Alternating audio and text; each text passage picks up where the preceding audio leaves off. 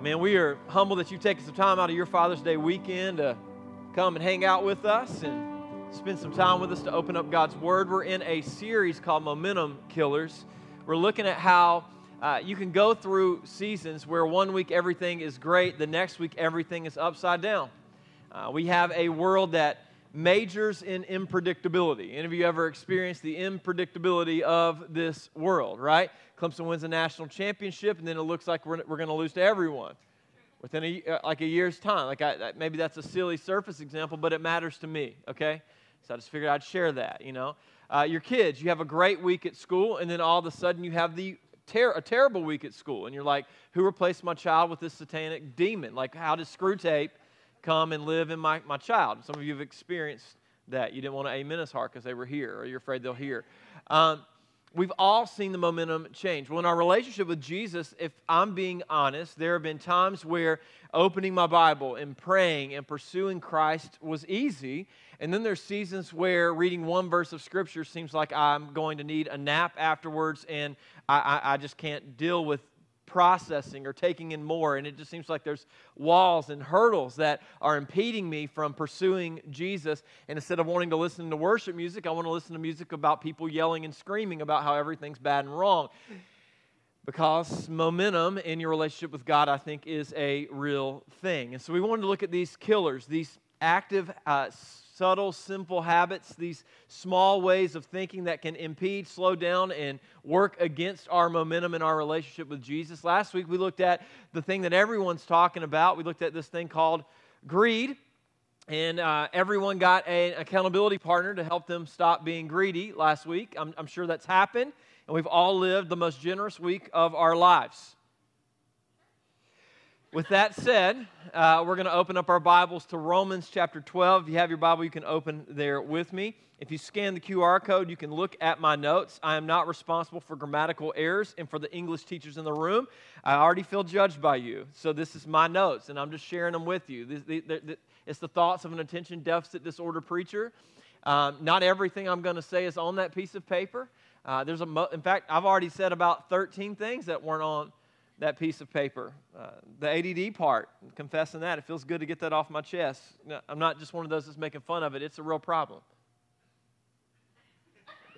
Some of y'all aren't awake on Father's Day, so you're not getting my jokes. Romans chapter 12, verse 10, it says this: love each other with genuine affection, and take delight in honoring each other. Love each other with genuine affection, and take honor or delight in honoring each other. I love the ESV. It says on that second part that we should outdo one another in showing honor. We should outdo one another in showing honor. Now, there's some text in the Bible that we would call commands, meaning it's a prescriptive call to action. It's not gray. It's black and white. It's direct.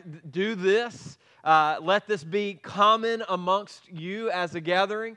And what we have here in Romans 12:10 is a command from God that we would let the affection permeate within our fellowship, and that there would be a competition of giving honor to others as the collective body of Christ. Now, this text is written to a church that was divided ethnically. They were divided because before Paul wrote this letter, there was a group of Gentile believers and Jewish believers, and the Jewish believers had the seats in the synagogue where they were gathering to look at and remember the resurrection of Christ, but they were all expelled from Rome, and after several years, they're brought back. So the ethnic Jewish people come back, and the Gentile people are sitting in their pew. They're taking up their space. They filled their positions of leadership.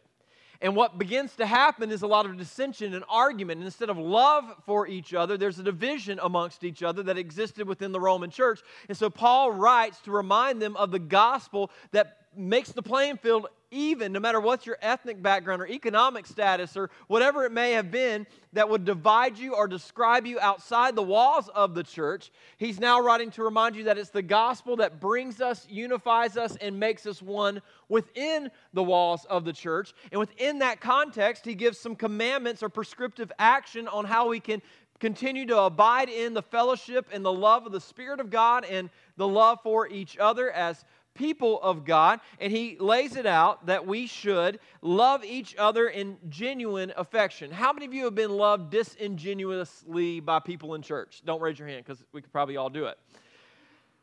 We've all heard people loft words that sound good on the surface, but we know that communication is more than words, that body language, that the way you say it, the way you look when you say it, the expressions of your face, whenever you're saying it, they all add to the genuineness or disingenuousness of the words. My kids model this consistently. They get into arguments and fights, and we prescribe punishments in my house. Some people would call that mean. I'd call it being a caring father. And so we let them know, you do this, life will become more difficult. If you refuse to stop doing this, life will continue to become more difficult, and I'm not above locking the cabinets and telling you ain't getting no food till you eat whatever it is that your mama cooked. Like, that's the way it works in my house. Some of y'all are concerned. I would suggest you need a backbone.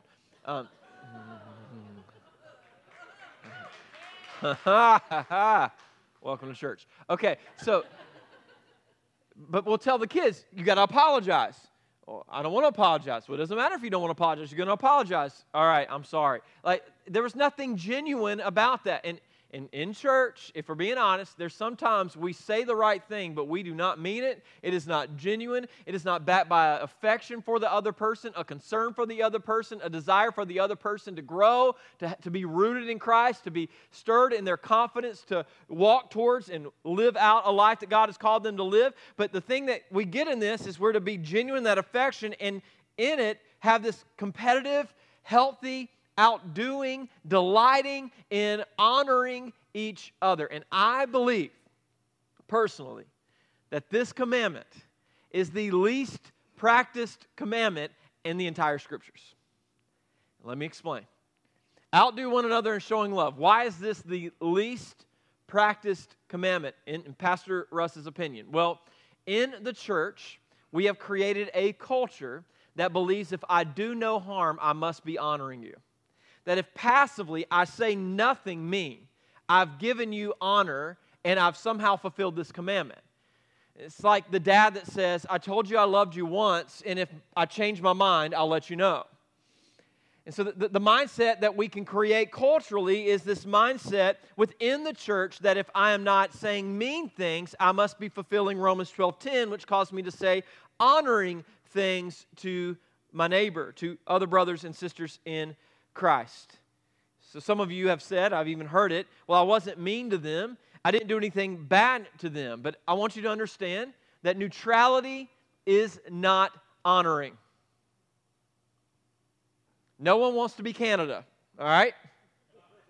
Pick a side.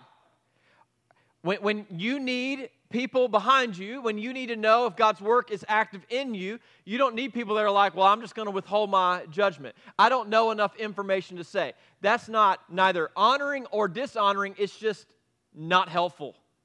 And for a lot of us, we've assumed that neutrality means that we've been honoring, when in reality what we need is someone that would affirm and say, hey, I see Christ in you, and I am with you as a sister, as a brother in Christ, and I want to embolden you, I want to empower you, I want to encourage you, I want to build you up to know that the world may be against you because it's against the word of Christ or the work of Christ, but I'm with you, and I'll walk this road beside you. You see, neutrality is not honoring. Unfortunately, many of us make assumptions that people around us know how we feel or think about them. And our neutrality has created a culture that allows only discouragement and criticism to be heard within our community because our neutrality keeps us silent. So let me be clear. The enemy's not taking days off to discourage everybody around you. To elevate and promote the greatest of doubts and the greatest of shortcomings, the worst of your mistakes, and to play them like a tape on repeat in your head. So if this is the enemy's plan to be audible in his discouragement, then God would need to counter with a plan to be audible in his encouragement. And God's plan was that He would create a community of people that whenever we are down and burdened, we would divide the burden together. Whenever we're hearing the attack of the enemy, we would hear the truth of God's word and what we've become in light of Christ and His work within us. And so He made a church so that we would be a tape that played on repeat the encouragement and the confidence and the truth of God's work and worth in our lives, so that we would be emboldened to stay the path and the path of discouragement that comes against the work of God around us. So what happens in many church communities is that people walk around discouraged, not hearing the honor that would encourage them until the day they die, where then at the funeral, this symphony that's been silent stands up and begins to eulogize and say things that are extremely encouraging and God-honoring about the person that they never heard when they were actually living amongst us. Here's my point, church. We should not need a funeral to communicate honor to those God has enriched and blessed our lives with. You shouldn't need a crisis. You shouldn't need like a special occasion to say to dads, we honor you. You shouldn't need a special day to say to a mom, we honor you. You shouldn't need a special moment or Friends are friends forever to be played in the church on the PA system. And friends are friends forever. Anybody remember this? If the Lord's the Lord of them. If any Methodist church that I grew up in was trying to stir someone to action or tears, this is what we'd go to. And a friend will not say never, because the welcome will not end. And though it's hard to let you go, in the Father's hands we know that a lifetime's not too long to live as friends. Okay, applause. Go ahead. More. No. But more. Yeah. And all of a sudden, I remember, because no one ever honored anyone in the, I can't remember anyone ever honoring anyone in the church I was growing up in. And I remember that happened. I watched it with my Sunday school teacher, and I was like, thank you. Thank you so much for what you're, and it was like, he was like blown away, because I was like 8 or 9, and I'm telling him, thank you for teaching me Sunday school, but this was not a common practice. We don't need a special occasion or a song or a holiday to be a people of honor. This is to be a common, normal, active practice. And a lot of you are hearing this, and you're like, okay, I get it. We're supposed to honor people, but can we talk about serious things? Can we talk about, like my life is struggling. I've got financial, debt problems. I need, miraculous power, big God stuff. Can we get to something big? And here's what I want you to know. It's stuff like greed and dishonor that are keeping you from experiencing the momentum that God has given you, the community around you, to embolden and encourage as you walk towards Christ. It's these little things, these subtle things that often are robbing us of the abundance that God has called us to in our life. And I'll explain why in just a minute. Here's my point I want to make from the outset. Honor is to be actively expressed in our words and actions to others. It's to be common. It is to be active. You should not be prompted. We got to get over this idea of, well, they're going to think it's weird. They're going to be freaked out if I start, who cares? Who cares? I would rather you be freaked out by me recognizing and pointing to the work of Christ in your life, so that you would be encouraged and embarrassed, than for you to sit silent in discouragement, thinking that no one around you sees you and values you and recognizes the uniqueness of God's work in you. Well, I'm afraid I'm going to do honor wrong. Well, we do everything wrong. None of you have ever practiced anything that's in the Bible perfect. So I would rather be erring on the side of trying and being wrong than doing nothing to try and ensure some kind of neutrality. I would rather try, and some people are like, well, that's not the way I want to be honored. Okay, well, let me figure it out, because I'm going to honor you when I see the work of Christ at work in you. Philippians chapter 4, verses 8 and 9, it says this, and now, dear brothers and sisters, one final thing. This is the church of Philippi he's writing to, Paul. Fix your thoughts on what is true and honorable and right and pure and lovely and admirable. Think about the things that are excellent and worthy of praise. Okay, now this is going to help us paint a lane. I don't want to go here too quick, but I do want to get to explaining what Christian honoring is, because it's not deifying a person. It's not worshiping someone. It's not elevating to the position of God. But look at what this text is saying. It's saying we're to fix our thoughts on what is true and honorable. Why? Because it's easy to have your mindset, especially when it comes to your identity, fixed on something that's broken and untrue. That's Satan's goal. Let me get you to think the worst of yourself and the best of everybody else so that you feel isolated and alone. Let me get you to look in the mirror and over-evaluate, and instead of appreciating what God has created, let me get you to tear it apart and think in your mind it's so imperfect that it needs to be completely hidden and out of sight, and you need to walk in insecurity, and you don't need to be confident in the fact that you are blood-bought and redeemed and forgiven and made new, and your value and your worth is not just mere appearance. It's not a track record of your past. It's not a potential ability in your future. It is the fact that you have the presence of God at work in you. You see, that's an honorable thought. The honorable thought is that you are an image bearer of God. Whether or not you love God or hate God or don't know who God is or anything in between, you were created in God's image. Therefore, from that, we can begin to build on what's true and admirable so that you can be reminded who God is, and in light of who God is, who you are, so that you can walk encouraged instead of discouraged. So we fix our thoughts on what is true and what is honorable and right and pure and lovely and admirable. Think about things that are excellent and worthy of. Here's the problem. When we lose the culture of honor amongst each other, we start losing our thanksgiving and praise towards God.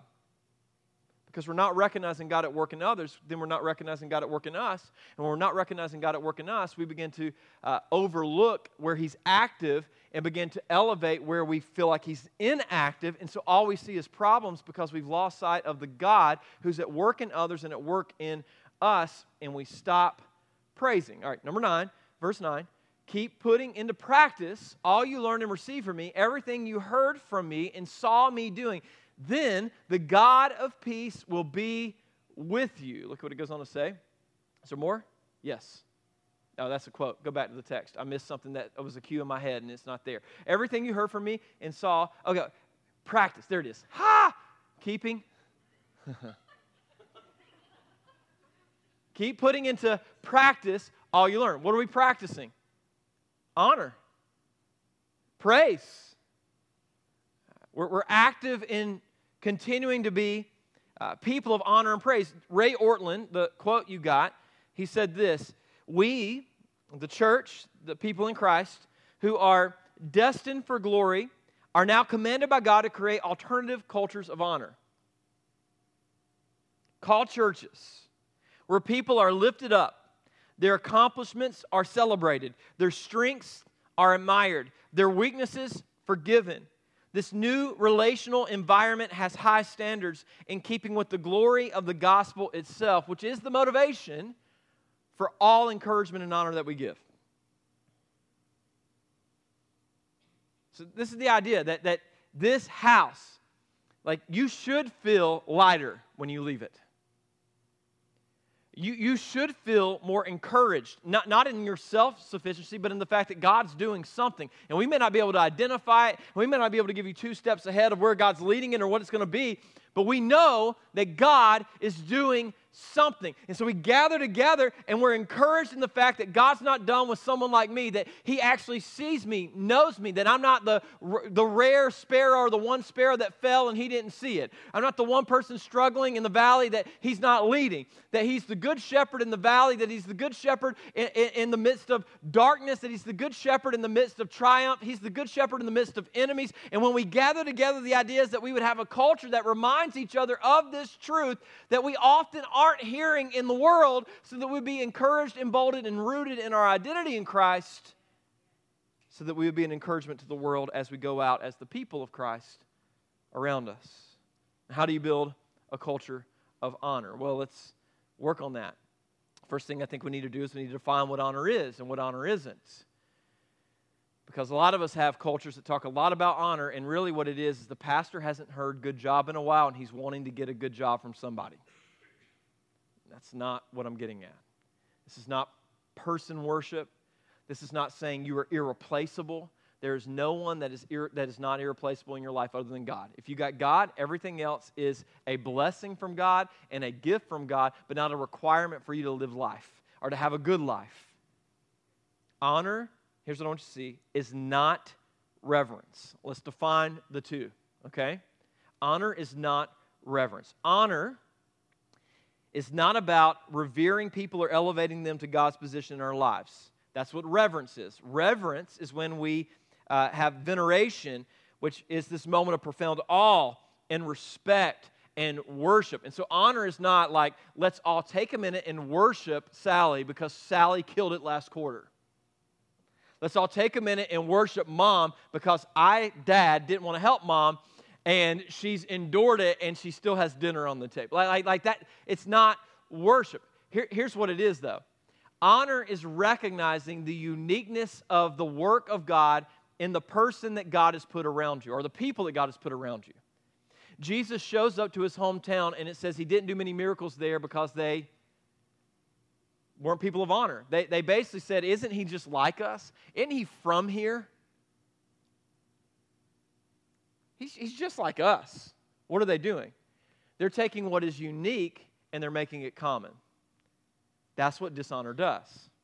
If you have a spouse, they are unique. They are not common. Therefore, honor them. If you have kids, you've made people. Congratulations. You've got a tribe. They are not common. They are unique. Therefore, be honoring in the way that you parent them. If you have parents, they are unique. Honor them. If you have church community and people that are your people that love you enough to say hard things to you and to walk with you through the hard work as God is working out your salvation and making you into the image of Christ. Those are unique people. Honor them, grab them, appreciate them, not because you worship them, but because you recognize God has uniquely orchestrated this group of people around me so that I would be more like Him, so that I would not be discouraged and overcome in this season, but I would be encouraged and I would endure through this season because of who God has surrounded me with. It's really not about the person, but it's about you seeing the goodness and the sovereignty of God that has surrounded you with the persons that are around you, and not allowing what is uncommon, the appointment of God and putting people around you, to become common in your mind so that you overlook the goodness of God that has been given to you and the people that surround you in seasons of life. So honor is not reverence. It is recognizing the uniqueness of who God has put in your life for your growth or in this season of time. So here's my point. We revere God, we honor people. I revere God. The second someone is irreplaceable, they're in the wrong seat. Does that make sense? I'm not telling you should be looking to replace people because some are like, well, good, because I want to replace half the people God's appointed in my life. No. The idea is that you would revere God. I need you to move, and part of God moving is He orchestrates and puts people around us in different seasons of life that encourage and build us up to grow. So honor is not reverence. Honor is recognizing the uniqueness of God and the appointment of people that are around you that are not common, that are not to be overlooked, but that are there to be an encouragement and a sounding board of the gospel in your life. Number 2, Christian honor is recognition of God's glory at work in others. And I've taught this before, and you're going to hear this come up a lot, but it comes out of Colossians chapter 1, verse 27. Colossians 1:27 says this, "For God wanted them to know the riches and glory of Christ are for you Gentiles too, and this is the secret. Christ lives in you." So, some saints are hard to honor. Let's be honest. It's difficult at times to recognize good things. We're all at messy parts of the process of sanctification. But what we know is that Christ is at work in every saint. Therefore, there is something to be honored because Christ is present. Am I making sense to anyone? So I'm constantly or consistently looking for the work of Christ in someone else. At the 10-year anniversary last fall, one of the things that I continue to be impressed with is Christ's work through Pastor Austin in this church. And I wanted to take some time to make sure on the 10-year anniversary that I pointed out the ways in which I've seen, in a short period of time at that point in time, Christ work through Austin to your benefit, to sacrifice in a way that's loving and gracious to so many of you. And what was interesting is after doing that, I had people come up and they're like, "I've never seen anyone do that before." And I'm like, that's a problem. That's a problem, right?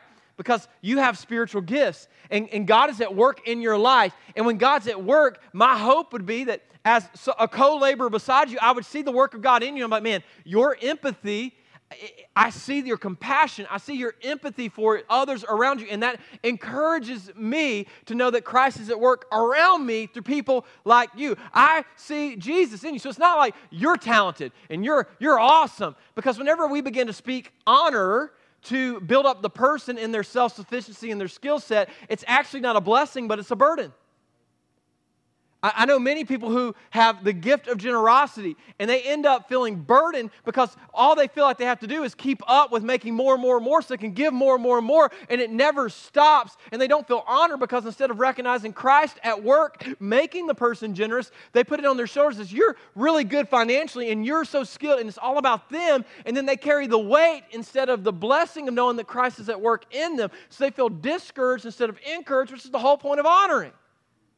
So Christian honoring is whenever I see Christ at work in someone, I'm trying, and I see it in you, Travis Trammell. Like I see Jesus at work in the way that you love Logan right now. And I know we're going through it, you and I.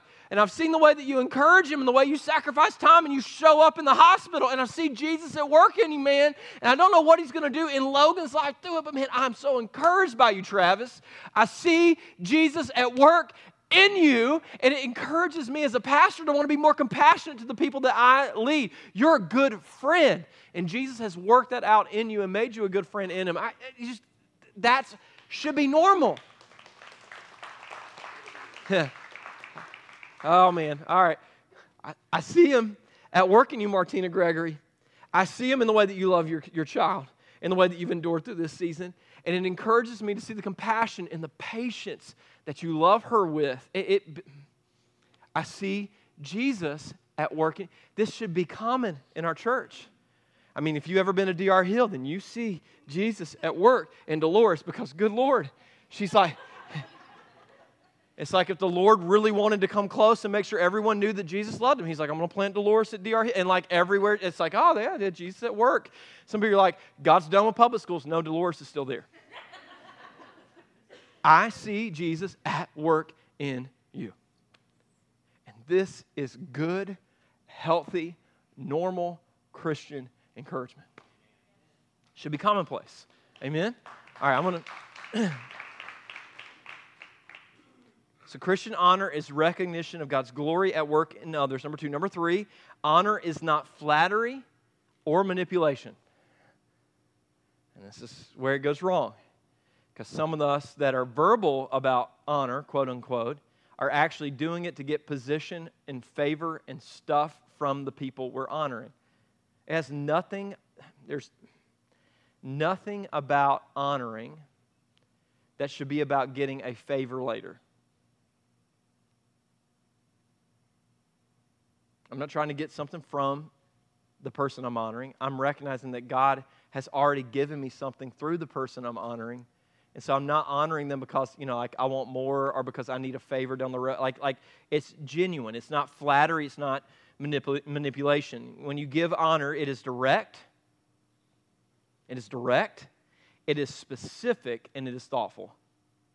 I'm just going to let you in on a little secret. I had a friend who would buy a card to honor someone and then sign their name and give it. And after like 4 or 5 of these cards, it's like, man, appreciate the card. It's awesome. He's like, yeah, I just want you to know I honor you. I'm like, I'll be honest, I have no clue.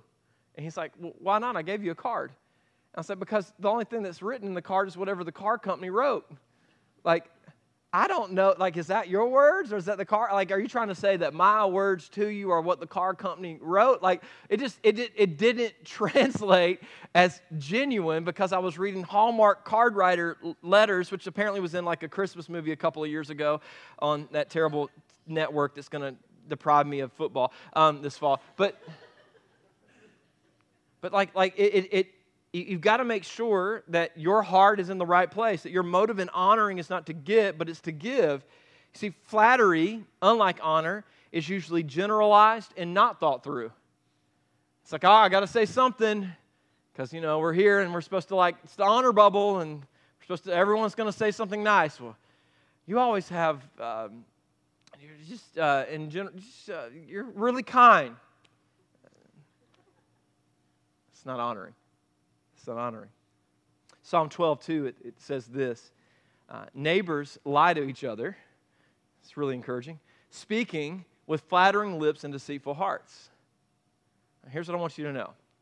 This is perhaps the way the world works, but you and I are to be honoring in that when we see the short-sightedness of sin taking over a brother or sister's life, what is honoring may not seem encouraging in the moment, but it's pointing out the path that the person may not want to go down, which is making sinful choices with no one honoring them enough to speak up. So honoring is not always, man, you're killing it and Jesus is at work in you. Sometimes honoring is, hey, I love you, and I believe that it's my honor and job to gracefully, one-on-one, tell you that the current decisions and outlook that you have is off and it's going in a direction that's not good, and if you don't stop and pause and pump the brakes, you're going to arrive to a destination you don't want to go, and I love you too much to flatter you. I love you too much to casually let this happen. I don't want your destruction, but I want to see you succeed in Christ Jesus. I want to see you grow up in Christ Jesus, so I can't stay silent when you're on a path of destruction, and I'm not going to flatter and lie to you whenever you're wearing no clothes. This makes sense. So we're not to flatter each other. We're not to flatter each other, but we're to honor each other with genuine words of encouragement that point to the ongoing work of Christ in each other. Now, how do we get started? Well, let me start with where, because I think there's a biblical breakdown of where we start honoring. So if you're a person that's not honoring, maybe you're afraid to give honor, the starting point would be this guy named the Lord, Yahweh, Jesus, God the Father, God the Son, God the Holy Spirit. And for a lot of us, this is where it all falls down. We don't honor God, and the way that we know that we aren't honoring God is because God's Word is suggestive and not authoritative. So we take the parts that we like and we elevate them. We minimize the parts we don't like because we're actually dishonoring God. And we would not like for it to be termed so strongly. We'd rather it be termed as, well, I'm just confused with reading the Scripture. No, usually what many of us are confused about has nothing to do with what's confusing about Scripture. We're confused about what's clear in Scripture and we don't like it. It's a big difference, right? And so the idea is that you and I would start not with honoring our neighbor, but honoring the Lord. I mean, the equation always breaks down with you love the Lord your God with your heart, mind, soul, and strength. And then the overflow of loving the Lord your God with your heart, mind, soul, and strength is that you love your... But if you don't love the Lord, it's going to be impossible to do the second part of the commandment. So it all starts with loving God, honoring God. So if we don't honor our neighbor, it may be that we're not honoring God. And if we're not honoring God, a good place to start is looking at the Scripture within Monday to Friday and going, what am I disregarding that God has called me to as a follower of Jesus? What am I dismissing or diminishing that God would have me follow as a follower of Jesus? Proverbs chapter 3, verse 9 says this, honor the Lord with your wealth. It's almost as if the Holy Spirit was working with some of you. Like, where am I dishonoring God? And then we pull up Proverbs 3:9.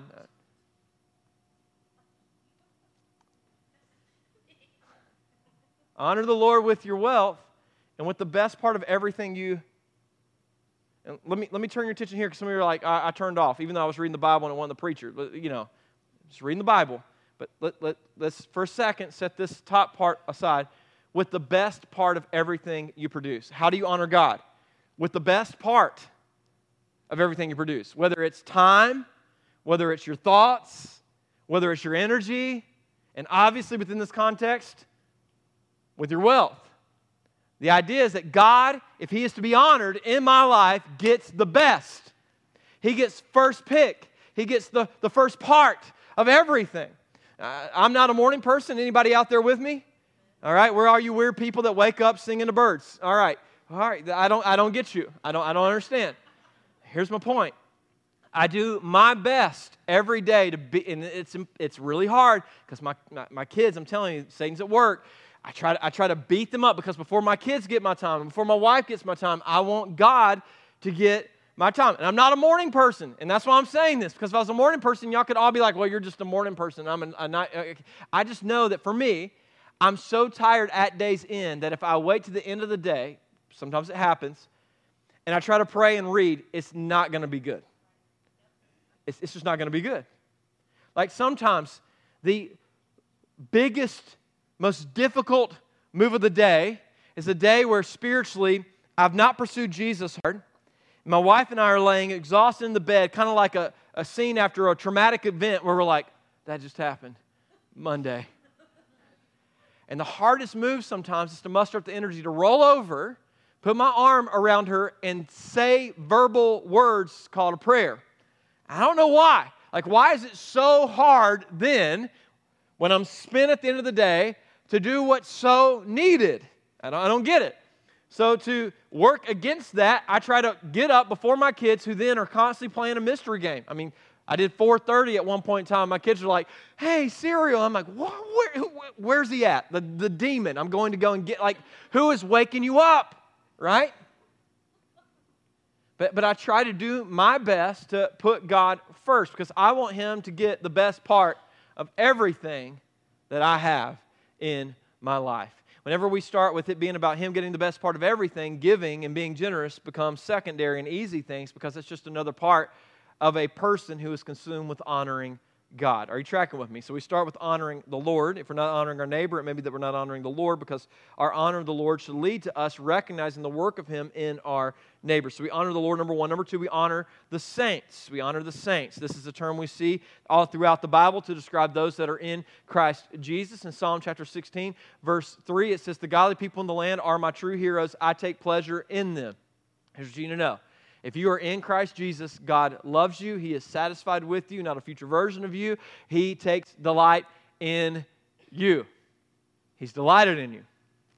I say all that so that you can hear, those of you that struggle to get to church, or struggle to read your Bible, or struggle to do the things that you think that you need to do to be more admirable or loving to God, is that He admires and loves you in Christ Jesus in the worst of your seasons, in the biggest of struggles of your seasons, and in the best of your seasons. And what that means is, if you are in Christ Jesus and He delights in you, that we as the people of God have to understand that God's at work in the people of God and be on the lookout for the work of God in the life of other believers. It may not be easy to see at the beginning. There may be moments where it's tough to find something that is honorable in another believer because they didn't vote the way that you vote. They don't watch the news station that you watch. They don't think about life the way that you think about life. But nonetheless, if they are blood-bought and in the family of God, God is at work in them. He's delighted in them, and we are to delight and honor them to build them up in Christ Jesus. So we start with the Lord. We go to the saints. Then we move to everyone's favorite subject, the authorities. This is why it's probably the least practiced commandment in the Bible. Because let's be honest for a second. We're in the South. I know where we're at. I was in California for a long time. Some of you are still worried that maybe California's in me, or was I in California? We don't know. Only time will tell. Let's be honest. How much prayer has been offered up in this house for our president?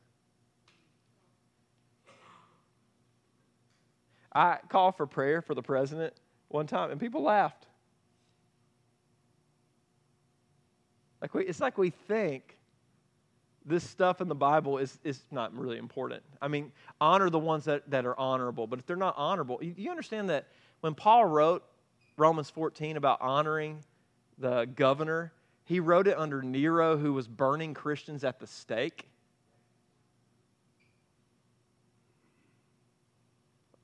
Like, some of y'all are like, they're trying to burn us.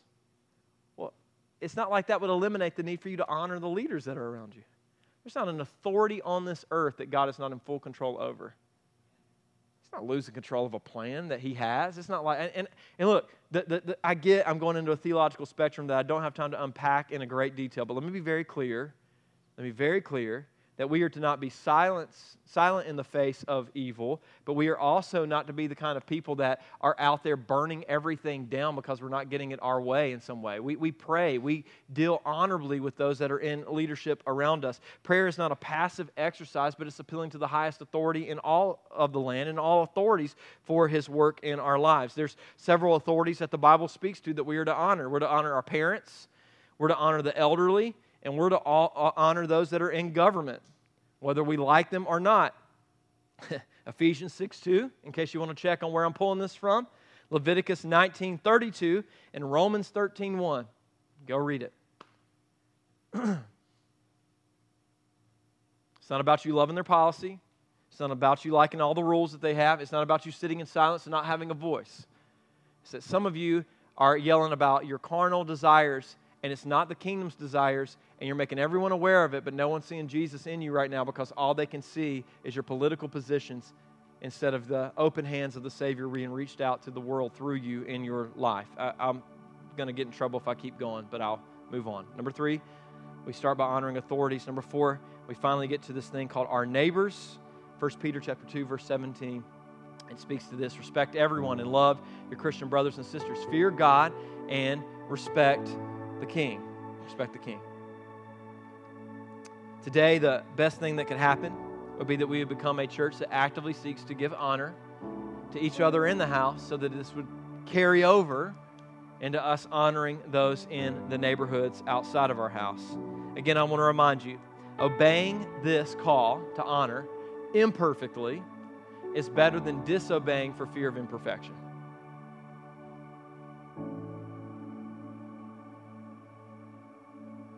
So, what's the goal? Well, the goal of honor today in this sermon is that we would acknowledge the uniqueness of the work of God through a person in our life. That may look like honoring a father. That may look like honoring a mother.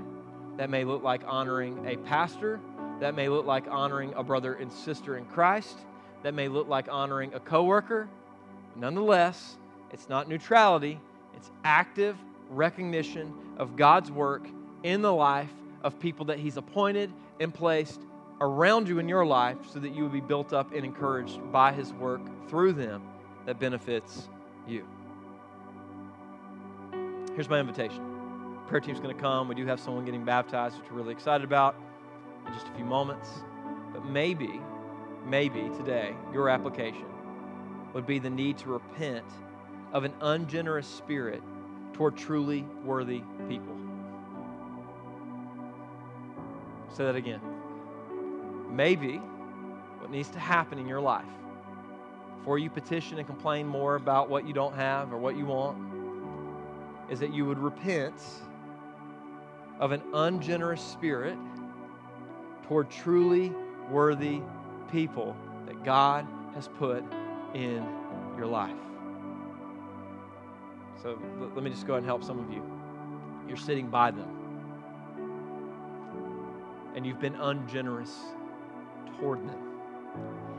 And in your actions and in your mind, you started treating them as if they were common when they're actually a gift from Him. So for some of you, maybe it's as simple as going, thank you.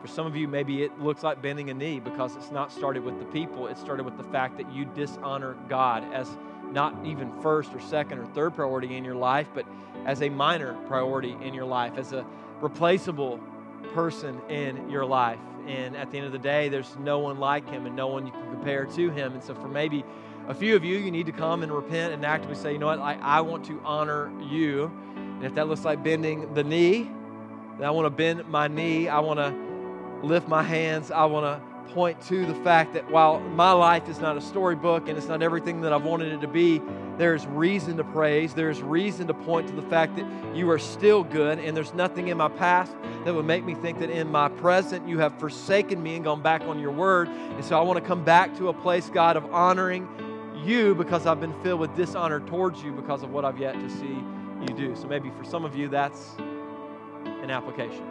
Whatever it looks like, you move as the Lord leads. Let's stand to our feet. Prayer team, you come. Let's respond.